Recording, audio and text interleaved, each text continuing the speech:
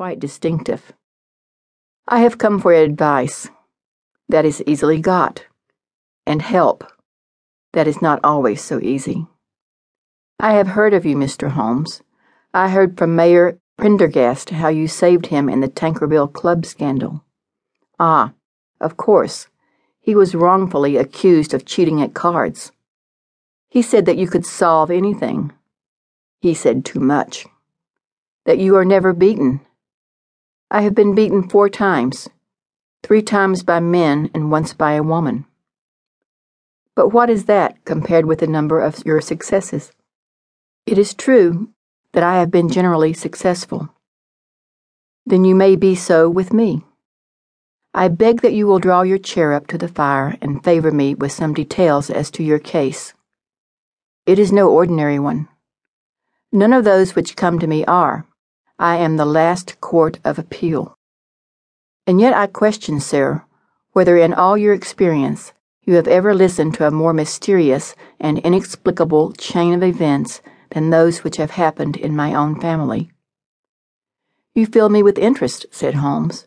"Pray give us the essential facts from the commencement, and I can afterwards question you as to those details which seem to me to be most important." The young man pulled his chair up and pushed his wet feet out toward the blaze. "My name," said he, "is John Openshaw, but my own affairs have, as far as I can understand, little to do with this awful business. It is a hereditary matter. So in order to give you an idea of the facts, I must go back to the commencement of the affair. You must know that my grandfather had 2 sons, my uncle Elias and my father Joseph. My father had a small factory at Coventry, which he enlarged at the time of the invention of bicycling. He was a patentee of the Openshaw unbreakable tire, and his business met with such success that he was able to sell it and to retire upon a handsome competence. My uncle Elias emigrated to America when he was a young man and became a planter in Florida, where he was reported to have done very well. At the time of the war, he fought in Jackson's army, and afterwards under Hood, where he rose to be a colonel. When Lee laid down his arms, my uncle returned to his plantation, where he remained for 3 or 4 years. About 1869 or 1870, he came back to Europe and took a small estate in Sussex, near Horsham. He had made a very considerable fortune in the States, and his reason for leaving them was his aversion to the Negroes and his dislike of the Republican policy in extending the franchise to them.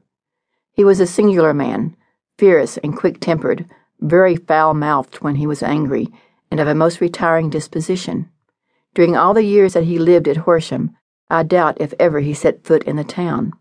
He had a garden and 2 or 3 fields around his house, and there he would take his exercise, though very often for weeks on end he would never leave his room. He drank a great deal of brandy and smoked very heavily, but he would see no society and did not want any friends, not even his own brother. He didn't mind me.